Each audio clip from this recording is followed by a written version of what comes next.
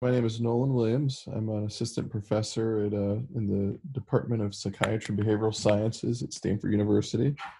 I'm trained as both a psychiatrist and a neurologist. There are kind of neuroscience and clinical pragmatic reasons to do this sort of an approach, and they kind of were aligned. And so the clinical pragmatic reason is that we don't have a rapid acting TMS approach. The current TMS approach takes at least 6 weeks for most people to start to really make a major impact in their depression, and there's some data to suggest that you might need to go out to 12 or more weeks in people that are particularly severe.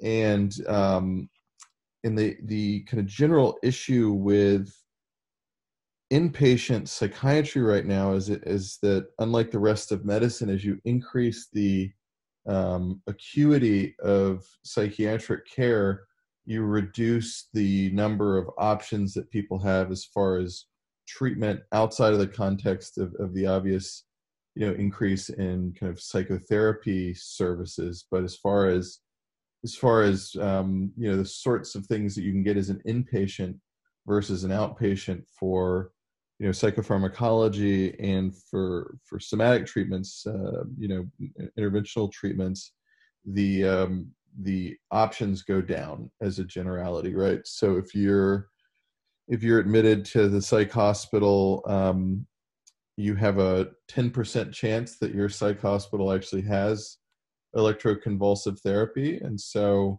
90% of U.S. hospitals don't even have it.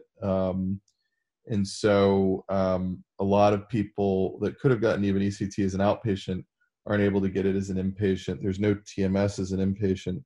There's no real consistent way to get IV ketamine or esketamine as an inpatient, and you're really left with the same medications that are available outpatient, and the kind of enhanced psychotherapy and kind of protective aspects of an inpatient admission. And so what we try to do, with trying to develop SAINT, which is the Stanford Accelerated Intelligent Neuromodulation Therapy, the idea from a clinical pragmatic standpoint behind that is that if only 1.5% of people that meet Medicare, Medicaid criteria to receive ECT actually get it in the United States, that 98.5% of people, when they go into the hospital, don't have that option, and we develop a TMS approach that was a rapid enough TMS approach that could be condensed down to the time frame of somebody's inpatient psychiatric admission.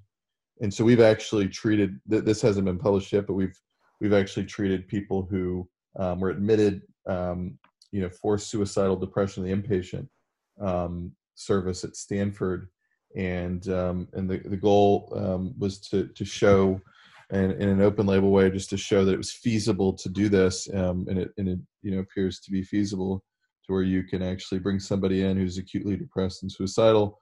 You can apply the SAINT protocol to them over the course of 5 days. They lose their suicidality, their mood improves, and they're able to be discharged within roughly 7-8 days of the entire hospital admission, and they're kind of walking out doing better. And so that's the motivation on the clinical side. On the neuroscience side, TMS is never no research has ever really done a dose response curve with it. We've done that with medications forever, right? Every medication that we have in psychiatry, we've given range of doses, and we find out what the side effects are, and then we figure out kind of what the optimal dose is. And with TMS, there's been some dose finding work, but it's been in a very kind of narrow range. And really what we've done is we've pushed it in a very aggressive increase in dose over a short period of time. What we see is it seems to be perfectly safe to do that. We've had no seizures so far. We've had no cognitive problems at all. If anything, people's cognition is better.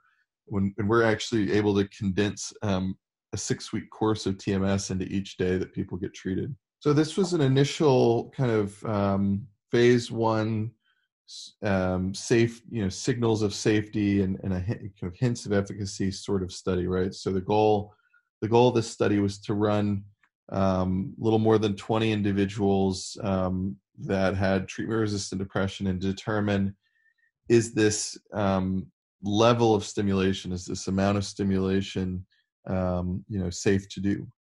And so we identified those individuals. We do an MRI scan, what they call a resting state functional connectivity MRI scan, and a structural scan of their brain before they come in to get treated. And then we've